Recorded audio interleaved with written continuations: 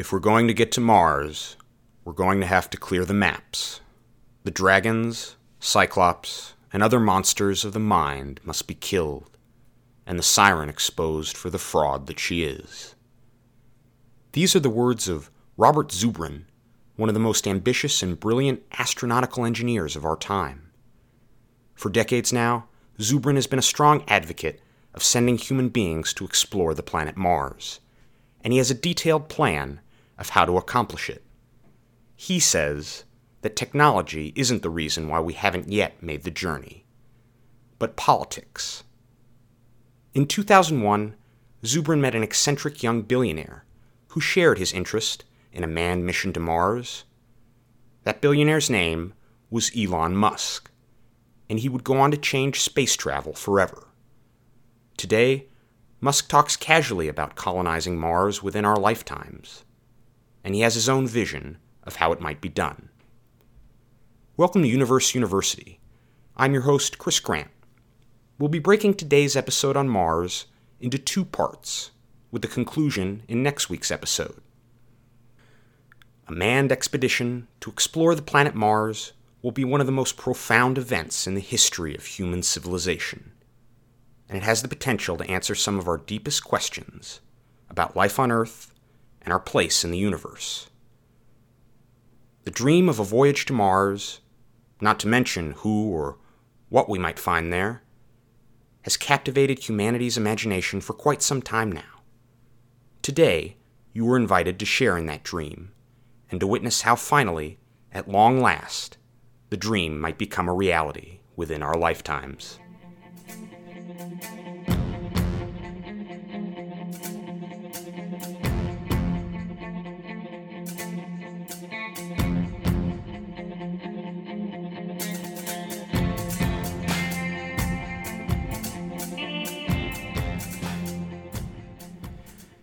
In 1897, in Pearson's magazine, readers beheld the extraordinary account from an eyewitness in Europe of an encounter with an extraterrestrial creature.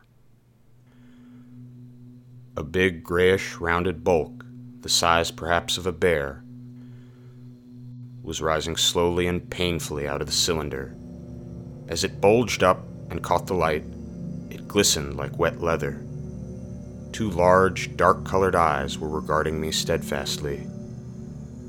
The mass that framed them, the head of the thing, was rounded and had, one might say, a face. There was a mouth under the eyes, the lipless brim of which quivered and panted and dropped saliva. The whole creature heaved and pulsated convulsively. A lank, tentacular appendage gripped the edge of the cylinder, and another swayed in the air. Those who have never seen a living Martian can scarcely imagine the strange horror of its appearance. The peculiar, V-shaped mouth with its pointed upper lip, the absence of brow ridges, the absence of a chin beneath the wedge-like lower lip, the incessant quivering of the mouth, the gorgon groups of tentacles, tumultuous breathing of the lungs in a strange atmosphere, the evident heaviness and painfulness of movement due to the greater gravitational energy of the Earth.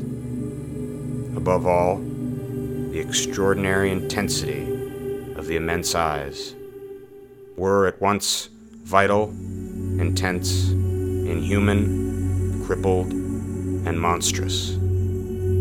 There was something fungoid in the oily brown skin, something in the clumsy deliberation of the tedious movements, unspeakably nasty.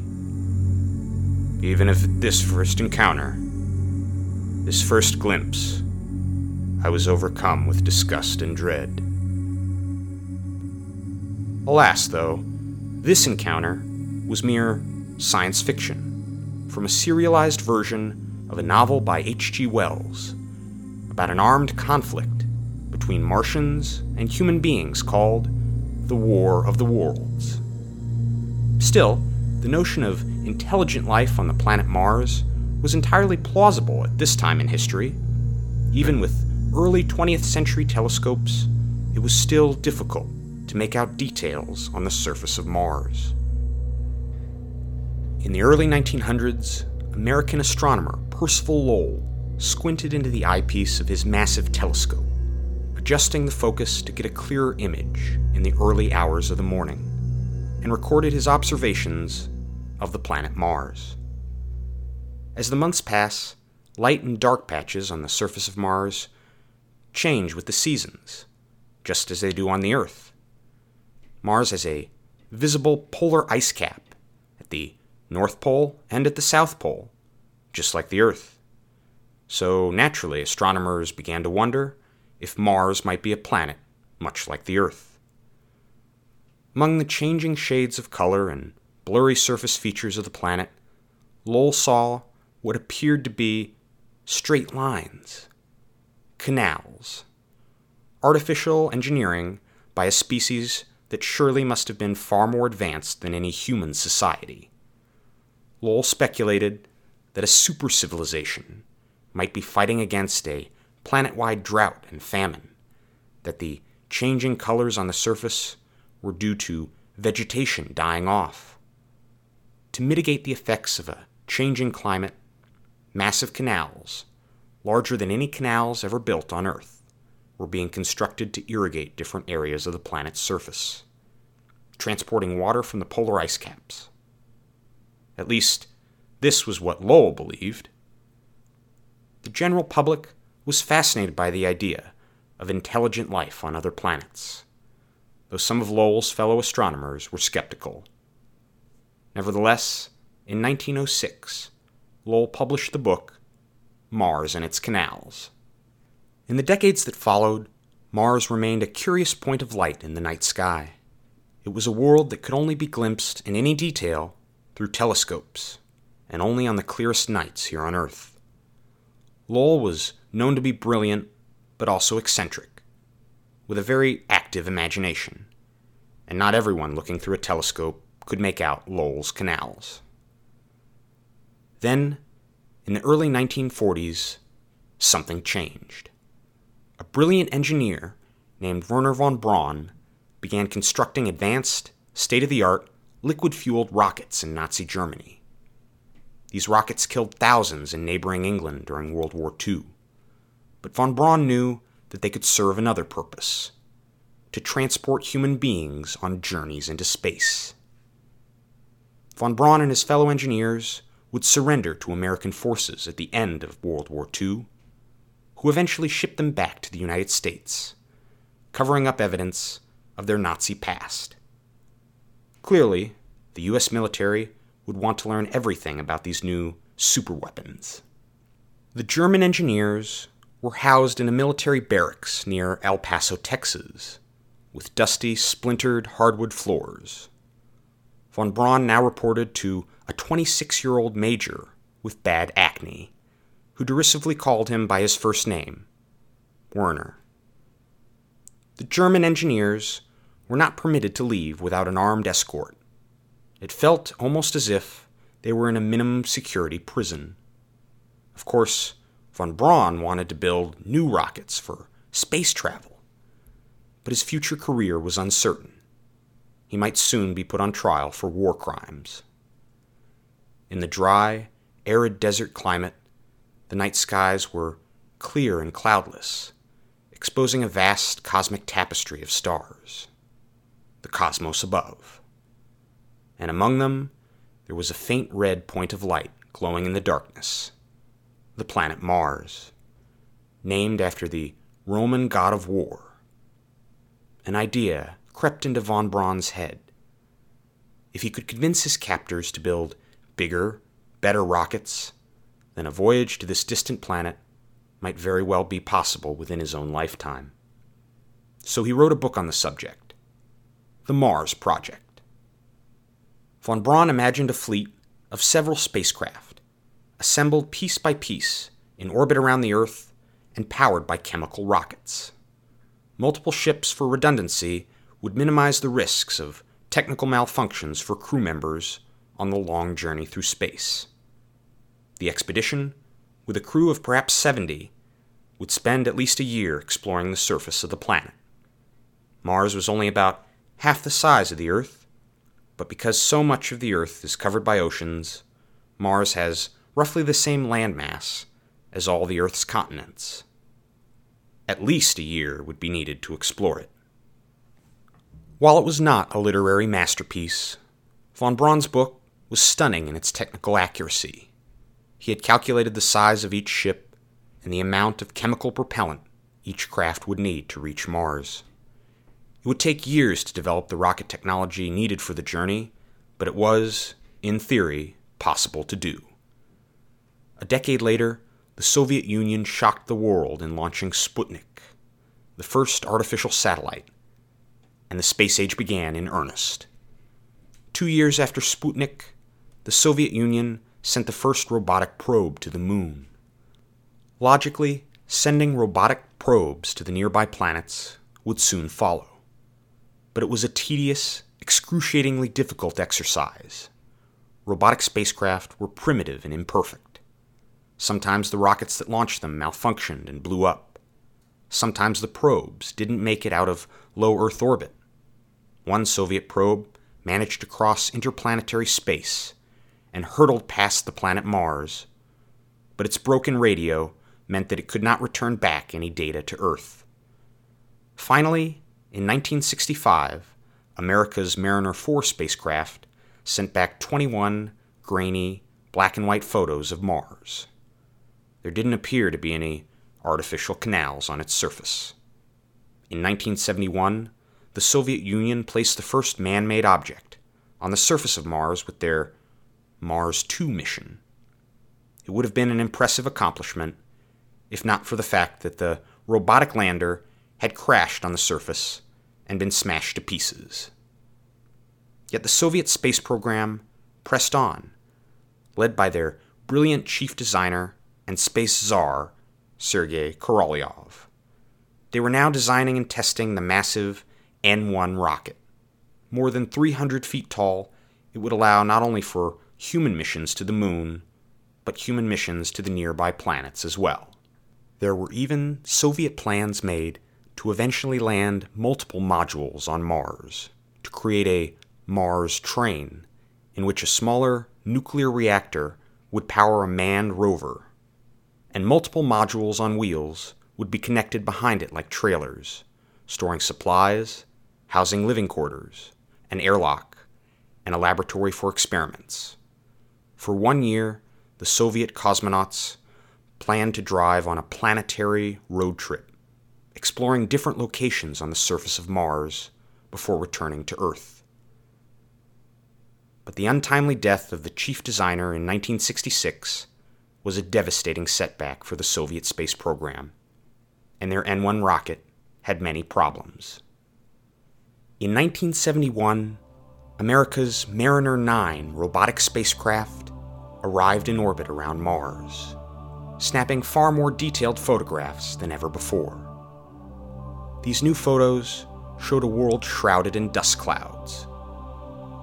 Perhaps it was these storms that once caused the surface features of the planet to change over time when observed in a telescope. When the dust storms finally cleared, a vast and dynamic landscape revealed itself. There was a massive, jagged rift torn in the surface of the planet, an elaborate system of canyons that would come to be called Valles Marineris, or Mariner Valley, named after the robotic spacecraft that discovered it. 5 times as long as Earth's Grand Canyon in North America. If it were laid out on the planet Earth, Valles Marineris would stretch all the way from the Atlantic Ocean on the east coast to the Pacific Ocean on the west coast of the continental United States, the longest canyon in the solar system. The entire surface was tinted a reddish-orange color due to iron oxide, not unlike the colors we see when metal rusts and changes color here on Earth. There were other visible features too. Massive, dormant volcanoes, whose highest peaks had even been visible above the planet's dust storms. The largest of these extinct volcanoes would come to be known as Olympus Mons. About the same size as all the land in the country of France, and roughly 3 times the height of Mount Everest here on Earth, the highest volcano in the solar system. At the end of that same year, the Soviet Union succeeded in safely landing a robotic craft on the surface of Mars. But the craft malfunctioned and ceased to transmit data after just a few seconds. It wasn't until 1976 that a robotic spacecraft successfully landed on the surface of Mars, nearly a full decade after NASA's Mariner 4 mission sent back the first detailed pictures of the planet. NASA dubbed these missions Viking, after ancient Scandinavian warriors and seafarers who explored much of Europe, Iceland, Greenland, and even parts of North America. The Viking landers sent back images of a world that looked much like the high desert of the western and southwestern United States, filled with rocks, hills, mountains, and sand dunes. But with a carbon dioxide atmosphere only 1/100th as thick as the Earth's, the planet retained very little heat from sunlight. Temperatures were often well below 0 degrees Fahrenheit, though they could be above zero near the equator during the summertime. The landers' mechanical arms scooped up soil samples and analyzed them. They subjected the soil to something called the life detection experiment. At first, the findings captivated scientists on Earth, showing oxidized organic material near the surface. Was there organic life on Mars after all? Perhaps microscopic and buried in the soil?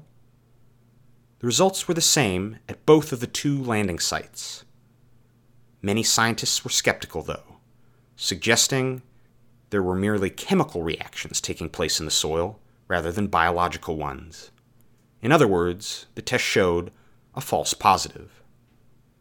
One man who worked on the life detection experiment, Gilbert Levin, says to this day that the experiment actually did establish that there was life on Mars, and that there is extensive circumstantial evidence to support this conclusion.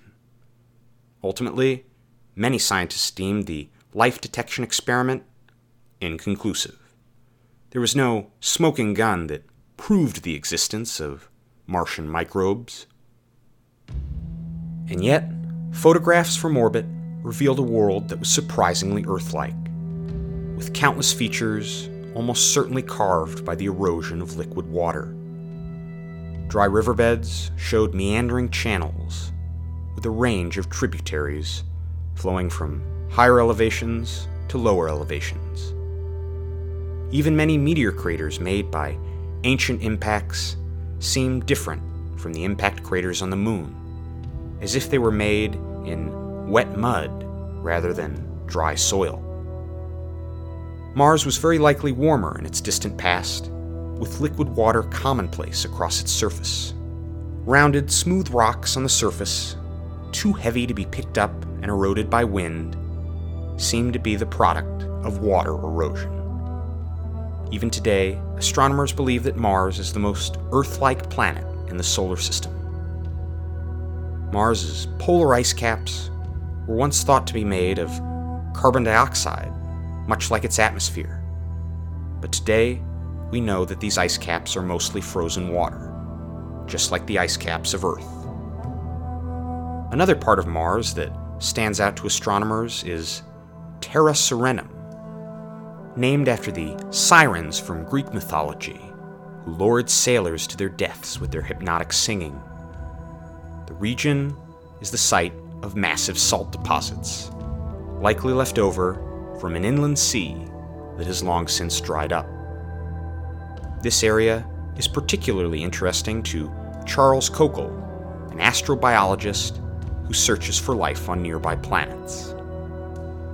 He points to the fact that on Earth, in dry, salty environments with very little nutrients, deep underground, microbes not only survive, they thrive.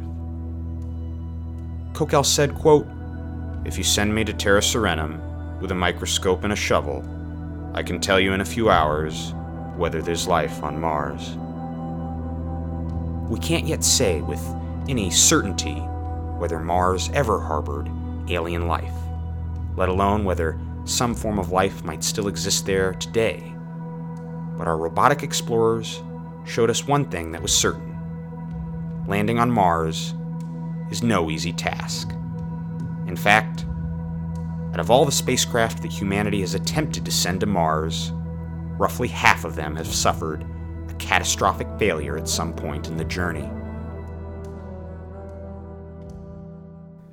Yet some ambitious pioneers pressed forward. After human beings successfully landed on the moon, von Braun had campaigned hard for a human mission to Mars. Working along his timetable, the first human beings would land on Mars sometime in 1982. Chemical rocket propulsion could be used, but by this point, the United States government had been developing another means of propulsion for many years: nuclear propulsion. A top-secret military effort known as Project Orion had studied using nuclear explosions to propel a vehicle through space, but that project had long since been disbanded. Another program offered a different solution that relied on nuclear technology to serve a similar purpose.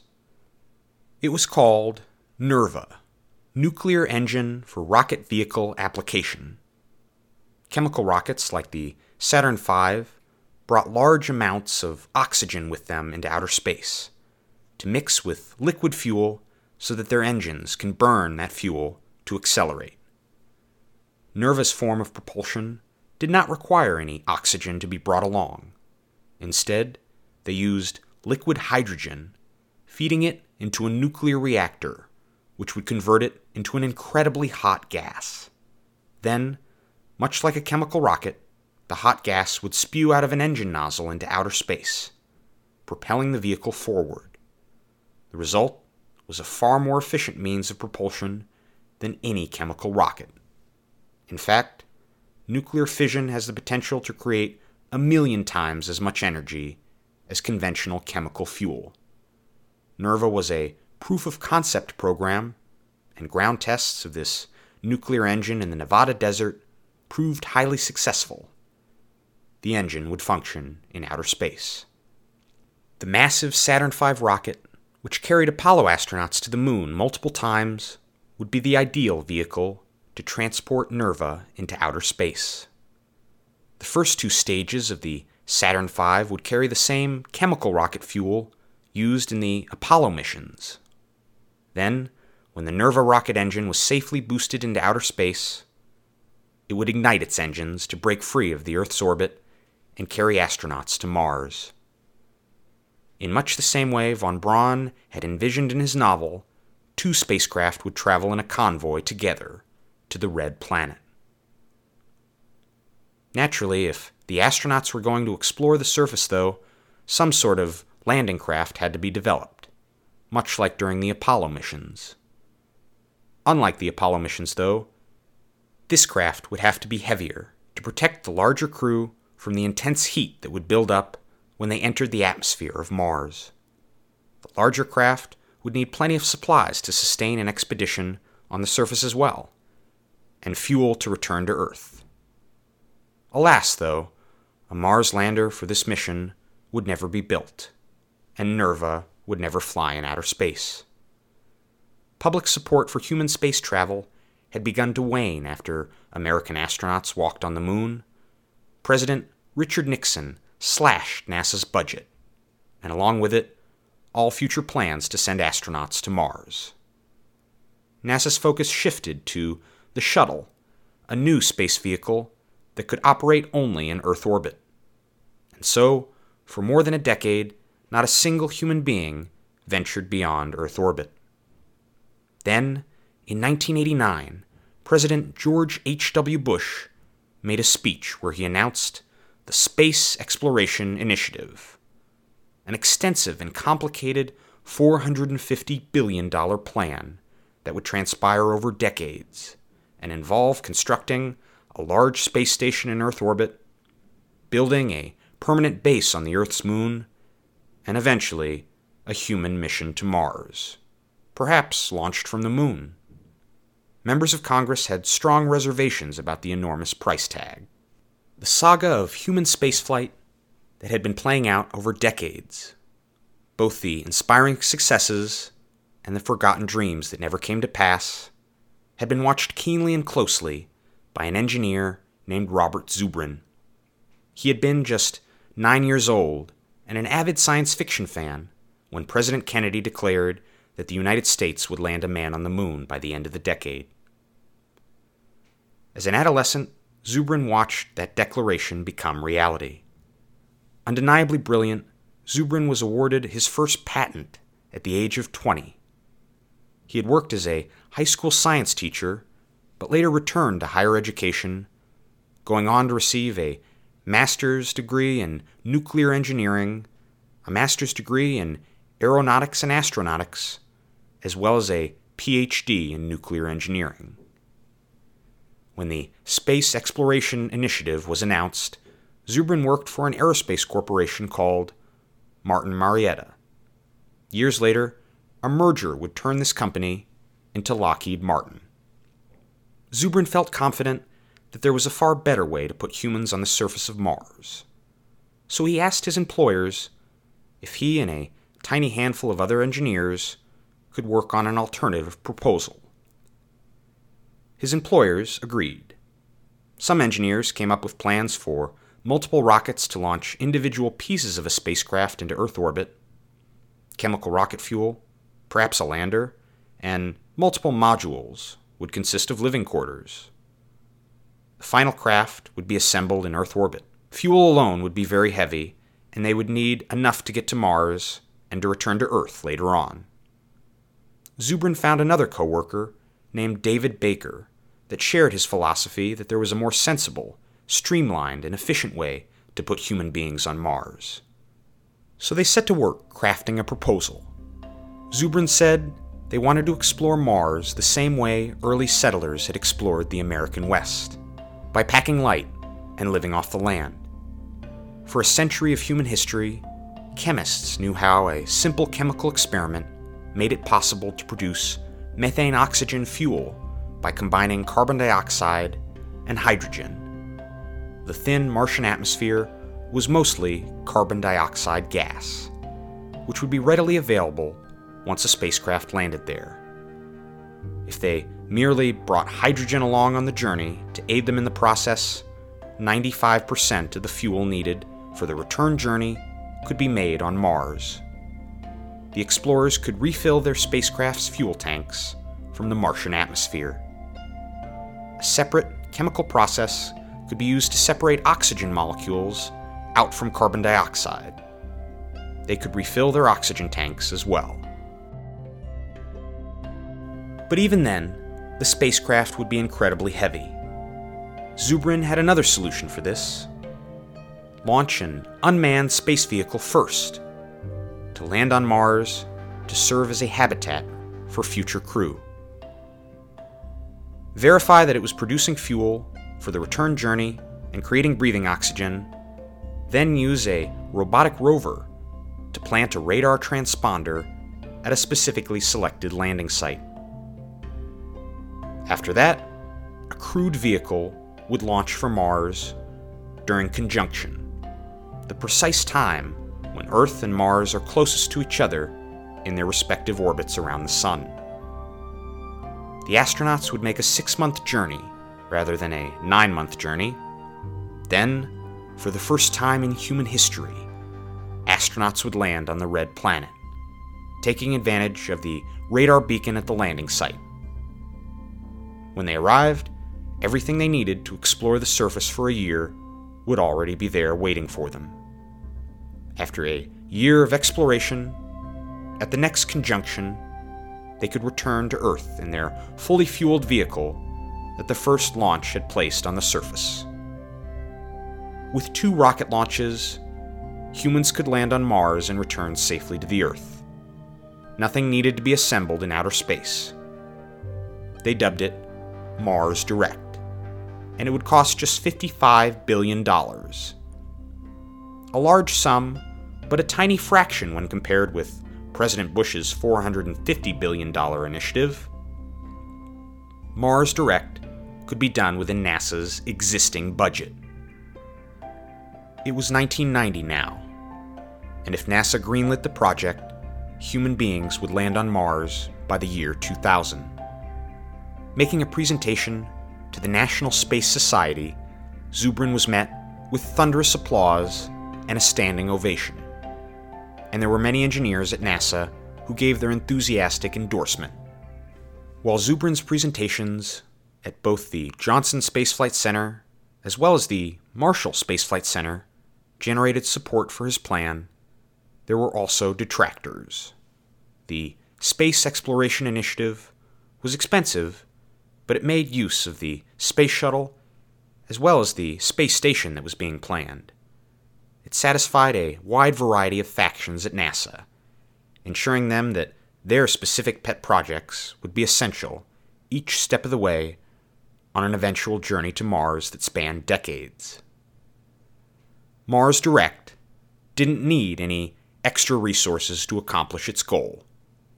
As such, some saw the plan as being in direct competition with their own projects, and so NASA administrators struck it down. Perhaps Robert Zubrin himself said it best, quote, "Mapping the trajectory of a spacecraft is relatively straightforward, bound only by the laws of physics. Mapping the trajectory of an idea through a political system, on the other hand, can be a dicey business."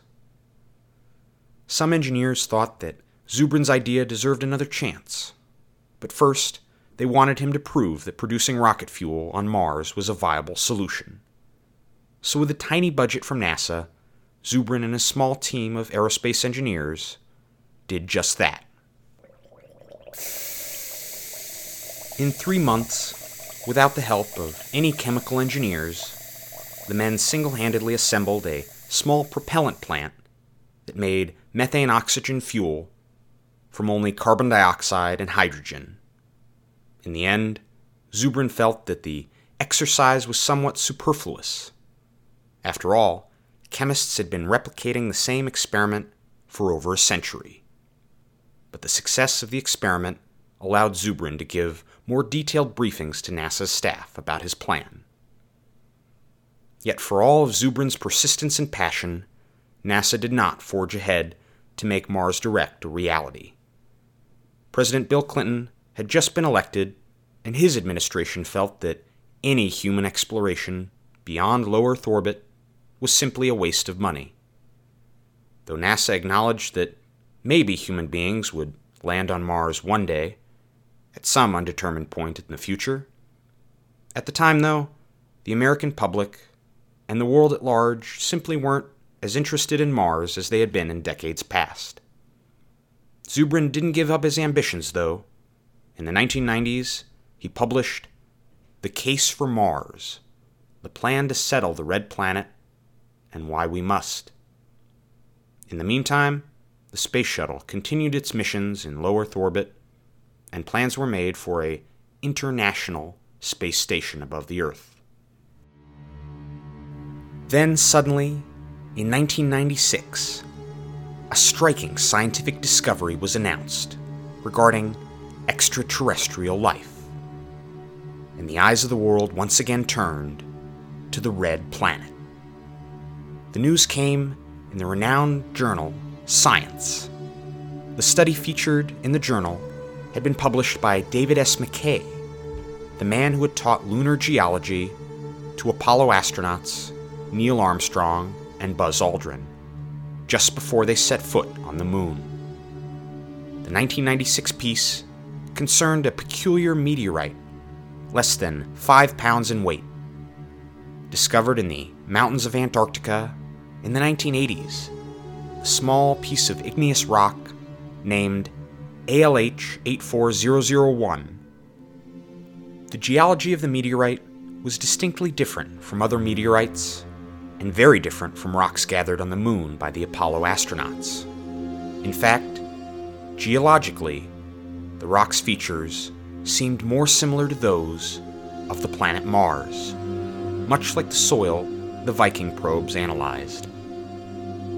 Melted portions of the meteorite had trapped several gases within the rock's structure, like xenon and argon, the same gases that the Viking probes had measured within the atmosphere of Mars.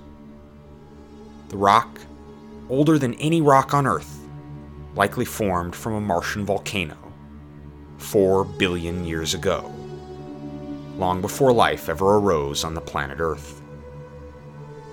Then, millions of years ago, an impact of an ancient asteroid or comet blasted chunks of the rock off the surface of Mars and sent them hurtling out into deep space. More recently, just a few thousand years ago, the rock entered the Earth's atmosphere and came plummeting to the ground over Antarctica. But these were not the most noteworthy features of the meteorite. Unlikely as it may sound, multiple meteorites have been found on Earth that almost certainly came originally from the planet Mars. They were rare, though not unheard of, but this one was different. When examined under an electron microscope, strange structures were discovered, fossilized inside the rock. They looked almost like microscopic bacteria, but they were smaller than any bacteria that had ever been found on the planet Earth. Inside ALH 84001, there were tiny minerals, magnetite crystals of a unique size and chemical composition. At the time, such magnetite crystals were seen inside Earth rocks only when the crystals formed by microscopic bacteria. Under intense magnification, the tubular, rope-like structures even looked like microscopic bacteria. And if the meteorite was indeed from Mars, then it formed at a time when liquid water was commonplace on the surface of the planet, a time when life could have thrived. Even more fantastic still, if these structures were fossilized bacteria, then they would have formed long before life on Earth came about, the oldest known living creatures in the solar system, and the first known evidence of extraterrestrial life. A formal announcement was made of the discovery by President Clinton. Though, much like in past discoveries, there were many skeptics in the scientific community. Some said that it was possible for such structures to form in the rock without any biological processes taking place. Even in the journal Science, David S. McKay admitted, quote, "Inorganic formation is a possibility." Others said the structures were the result of organic activity, but that it took place on Earth after the rock had fallen onto the planet, though it seemed unlikely considering how embedded the structures were in the rock. Sadly, once again, there was no indisputable proof of alien life, but the discovery marked an undeniably important debate in the world of astrobiology. And Earth was once again faced by the question that had been posed by the eccentric astronomer Percival Lowell nearly a century before. Is there life on Mars? 2 years later, in 1998, Robert Zubrin, still more determined than ever, founded the Mars Society, a nonprofit organization run largely by volunteers. When he speaks about the exploration of Mars in interviews, he is passionate and charismatic, lowering his head like a bull getting ready to charge. There is an intensity in his eyes. He says that landing human beings on Mars in just 8 or perhaps 10 years is entirely within our grasp, and that it is appalling that we, as a nation, still haven't taken any concrete, decisive action to get there. In one piece of writing, he quoted the famous military leader, Napoleon Bonaparte. Bonaparte once spoke of his simple philosophy for war with Austria, saying, "If you want to take Vienna, take Vienna." If we want to land on Mars, perhaps it's time to make a commitment to doing it. Zubrin says, technologically, we are actually closer to landing human beings on Mars today than in the early 1960s when President Kennedy proposed sending astronauts to the moon. During the summer of 2001, Zubrin was hosting a fundraising dinner for the organization. At $500 a plate, they sent out invitations to a number of members and high-profile donors. It was at this time something strange caught their attention. A very generous donation of $5,000 from someone whose name wasn't on the guest list and had received no invitation. The name itself seemed almost alien, and it was a name that no one in the aerospace or astronomy community had ever heard of. Elon Musk. And he would prove to be an important figure in humanity's quest to set foot on the red planet.